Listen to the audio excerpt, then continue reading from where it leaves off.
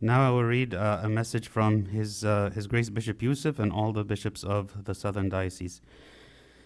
My beloved children, Christ is risen, truly he is risen. We wish you a joyous, glorious feast of the resurrection. Christ's ministry gave special attention to 4 important elements in life, which are family, friends, forgiveness, and faith.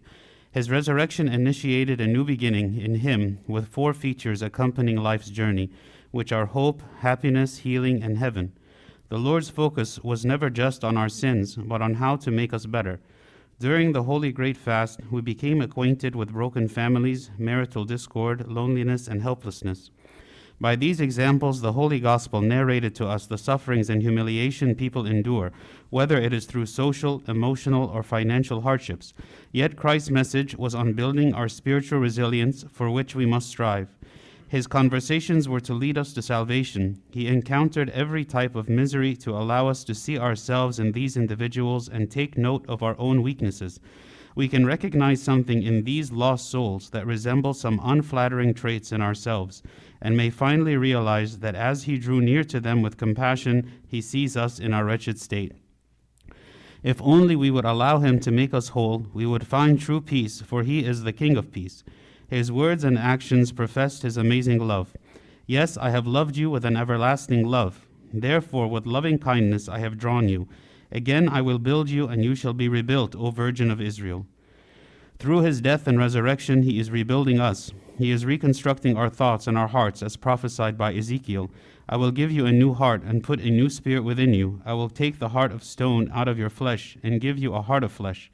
How can he refer to Israel as a virgin when she has often played the harlot by consistent idolatry and abandoning God for greedy pursuits to gain worldly power, riches, and the pride of life?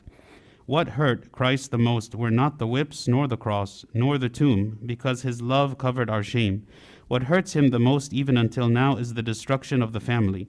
He gently provided a profound message on preserving marriage and restoring the family unit. The disassembling of the family has been a key weapon at Satan's disposal from the beginning. He tried to sow a wedge between Adam and Eve, Cain and Abel, Abraham and Sarah, Jacob and Esau, Joseph and his brothers, Moses and his siblings, and Saul and Jonathan.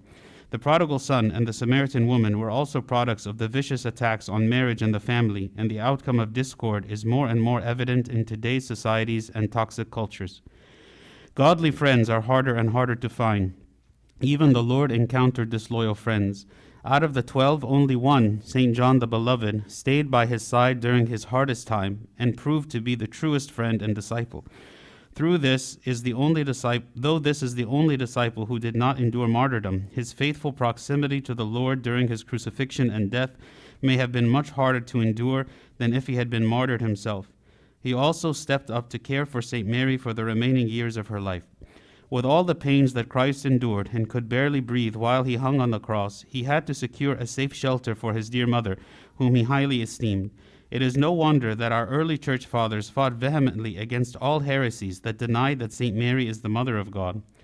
The Holy Resurrection is not just a miracle, but it is the transformative power of Christ's resurrection in converting stony hearts that is more astounding.